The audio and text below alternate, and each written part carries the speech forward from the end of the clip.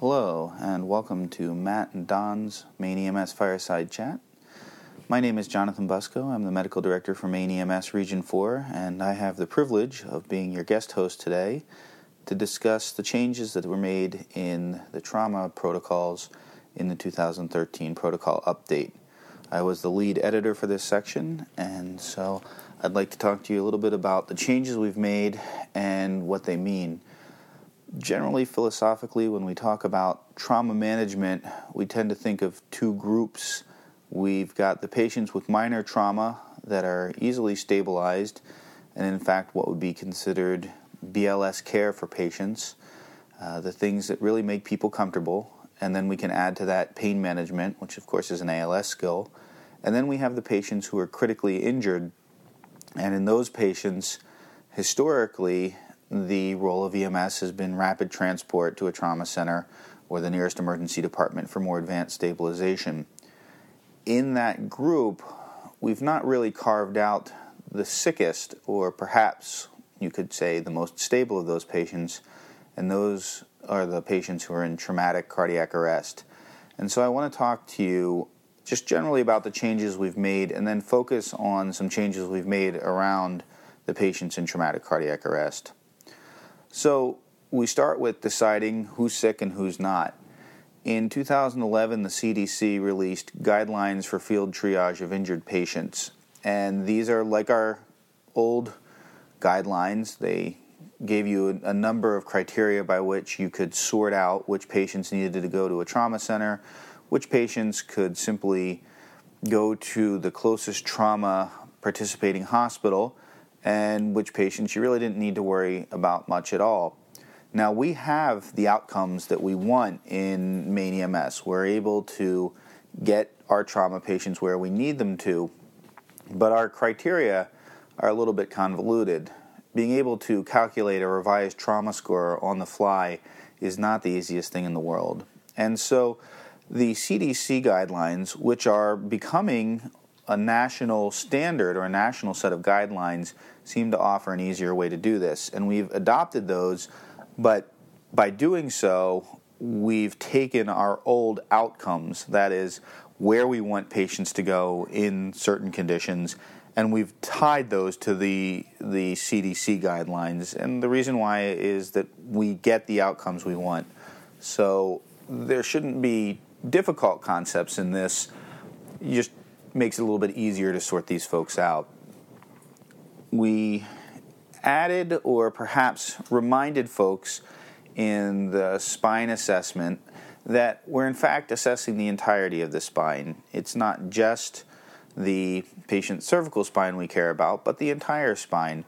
This was always the intent because we know that if there's a fracture at one level, the non-cervical levels of the spine, there's a pretty good chance there's actually an associated cervical spine fracture as well.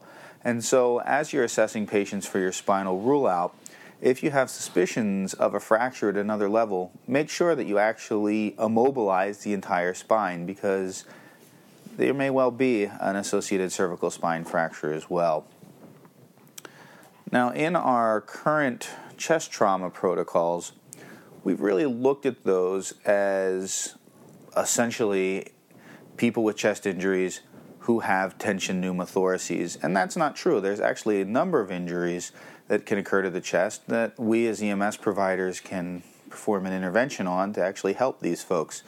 Tension pneumothorax is one of them, although certainly in the blunt trauma literature, we know pretty well that needle decompression really doesn't do all that much. Either the physiology of injury is such that the tension pneumothorax is only a very small part of what's going on, or frankly, we're not getting the needle into the chest. This is particularly true as the obesity rates in the U.S. have gone up quite a bit. But there, again, are other injuries as well that we need to think about, and one of them is the concept of the open chest wound. Now, the pathophysiology of a sucking chest wound is that the hole in the chest is bigger than the hole in your airway. And so when you operate the suction system that's your chest that pulls air in, you preferentially pull air through this big hole in the chest wall. Well, getting rid of the hole in the chest wall isn't mandatory for making more air come in through your airway. And in fact, if you do positive pressure ventilation on someone with a sucking chest wound, you've eliminated the sucking chest wound physiology altogether. You're pushing the air in, and the wound in the chest becomes irrelevant. But even if you aren't, if the patient's breathing spontaneously, you can't know, is there respiratory distress from the sucking chest wound physiology? Is it from the injury to the lung? Is it from another injury altogether that you're not detecting? Your biggest risk with those injuries is probably exsanguinating hemorrhage from the wound. And so if we want to kill two birds with one stone, by taking a bulky dressing and putting it right over that wound to stop the bleeding, we also create a lot of resistance to air movement and probably actually shift the physiology of the bellows system of our chest, the suction system, back to pulling air through the airway. And so unless you have a single penetrating wound that clearly is the only source of injury and you can hear the air whistling in as the patient inhales, a three-sided dressing that's occlusive is not necessarily the best thing to do. So what we would advocate for you to do is to take a bulky dressing and dress that wound the same way you would any other large bleeding wound, knowing that that's going to improve the physiology if, in fact, there is a so-called sucking chest wound.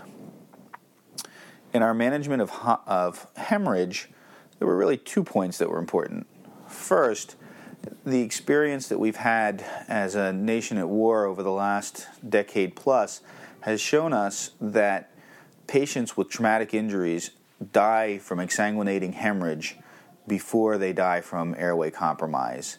And that's been a mantra in the tactical world for almost a decade, and if not longer. And so we've changed our concepts from ABCD in management of non-cardiac arrest patients to XABCD, and X is controlling exsanguinating hemorrhage. Now, the other interesting thing about our old protocols, and I don't think anybody was really doing this, but if you looked at the old protocols, any patient who had bleeding required that we request ALS. And that doesn't make much sense. If I have a forearm laceration and I've completely controlled the bleeding and I'm hemodynamically stable and I don't need pain medications, that's completely a BLS call. And certainly I would never, in my years of working at the BLS level, have considered calling for ALS backup for a patient like that, and it just doesn't make sense medically. And so we've clarified that in the protocols. If the patient's bleeding is controlled, if they're hemodynamically stable, and if they don't need pain management, a BLS transporting service does not need ALS backup. The same issue came up in our head injury patients. Again, our protocols aren't written to describe a full spectrum of what's going on with a patient. We're looking at the sickest patients, but our head injury protocol would suggest that you were required to immobilize every patient with a head injury. Well, patients with minor head injury certainly don't need to do that. So assess patients and use common sense. I think people mostly were anyway, but we want the protocols to reflect practice and not box you in and put you at risk for violating the protocols, which really are your standard of care. We also discussed the need to manage seizures in patients with head injuries, and we've already got a good seizure protocol, so we refer people to that. We talked about burns, and again, we're trying to make the math easy.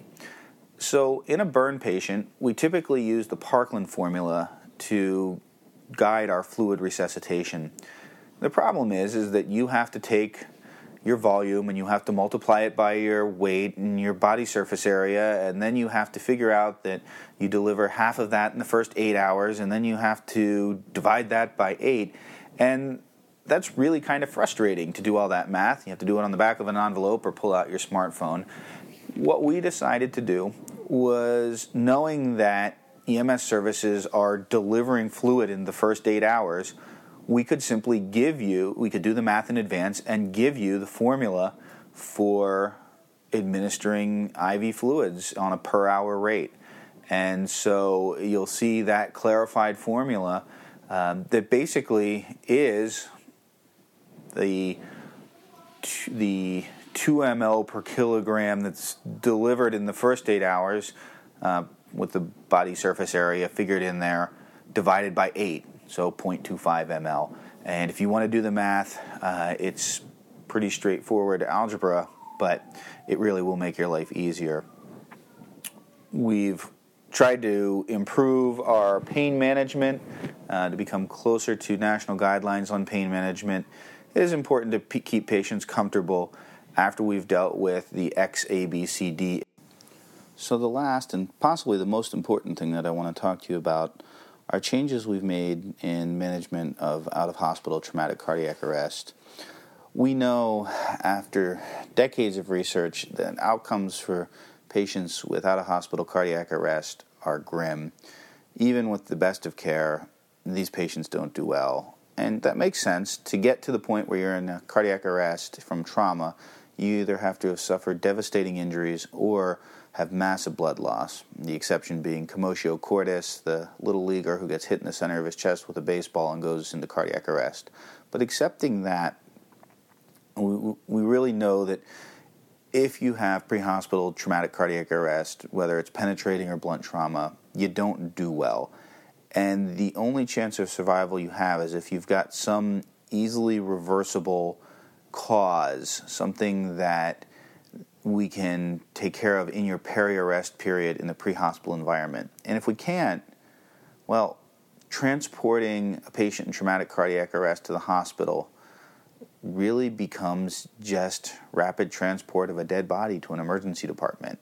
We know that's not safe for crews. We know that that's not safe for the general public. We know that that's not good medicine. So we wanted to try to make the protocols really reflect the reality that these patients typically don't survive no matter what we do, but that we want to give them the opportunities of survival if they exist. So first and foremost, if you find a patient on a trauma scene in there in cardiac arrest, you need to make sure this isn't a medical arrest. So if there's no injuries, there's no mechanism that would make you think trauma contributed, treat this just like a medical cardiac arrest and manage them accordingly. If, on the other hand, it's clear that this is a trauma arrest, then you need to think about whether or not there's anything that makes you think they're going to survive. If they're a victim of a lightning strike, if hypothermia is present, or if drowning is present, these all predict a much higher chance of survival, and so your resuscitation should be oriented towards that. If, however, the patient is in a true traumatic cardiac arrest, then you really need to stop and think about what's the most appropriate thing to do. And the majority of times, the most appropriate thing to do is nothing at all. These patients don't have a chance of survival. In all patients with traumatic cardiac arrest, we need to look at the other signs that this death occurred long before we got there. Do they have rigor mortis? Do they have decomposition? Do they have a line of lividity? Or are these injuries that aren't compatible with life? Incineration, decapitation, hemicorpectomy, people don't survive those and do not begin resuscitating those patients. If that's not the case, then you really have to answer the question, did the patient have vital signs or signs of life when I arrived on scene? And by signs of life, we're talking about spontaneous respirations, possibly a palpable pulse that's lost, pupillary reflexes, spontaneous movement.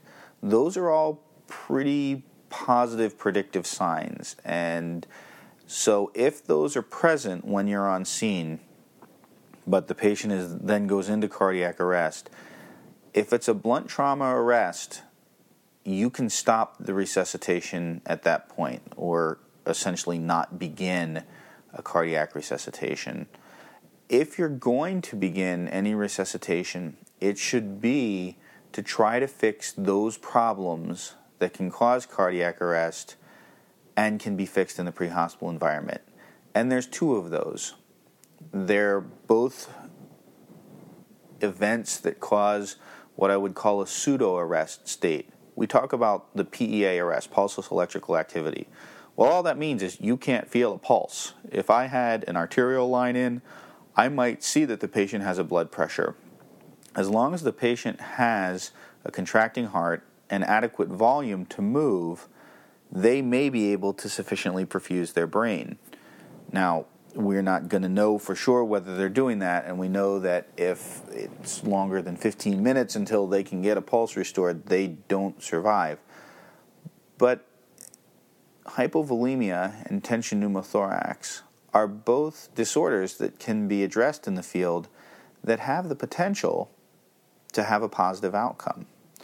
And so, while you're not obligated to do this, you can consider in the patient with blunt trauma arrest performing non-selective bilateral needle chest decompression if you think there's any evidence of trauma to the chest or that a tension pneumothorax may be contributing to the arrest. And you can consider a fluid bolus, 1 liter, potentially 2 liters, and see if you get return of spontaneous circulation. And if you do, transport the patient. By all means, you have corrected physiologic states that were creating a pseudo-arrest state. But if you don't get return of spontaneous circulation, do not transport these patients. They are dead, and you are not going to improve their outcome by transporting them. You're going to put yourself and the public at risk. So consider those interventions. If they're unsuccessful, stop. Now, what happens when you've got that patient who's got signs of life that you load in the ambulance and then they lose signs of life? Well, if your transport time is less than 15 minutes, and that's safe transport time, that's not putting the public at risk, that's not putting you at risk, that's driving calmly to the local emergency department. If that transport time is less than 15 minutes, then you could certainly consider transporting that patient, but don't make that your default position. Your default position in blunt traumatic cardiac arrest should be, I'm not going to start resuscitation. Now, for penetrating trauma arrest, the situation changes slightly. In theory, a penetrating chest injury may be correctable with an ED thoracotomy. Same may be true with a penetrating injury to the aorta and the abdomen. And so we changed the game a little bit, not much.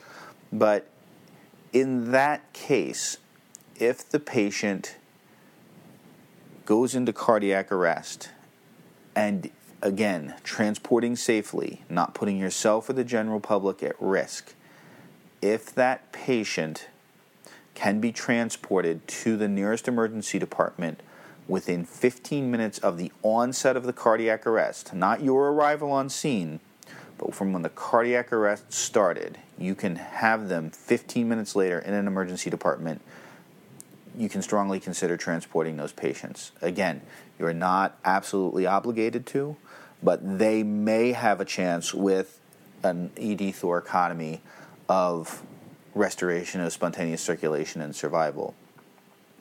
Now, unfortunately, survival is just as poor in children as it is in adults with traumatic cardiac arrest. And so these protocols apply to both adults and children.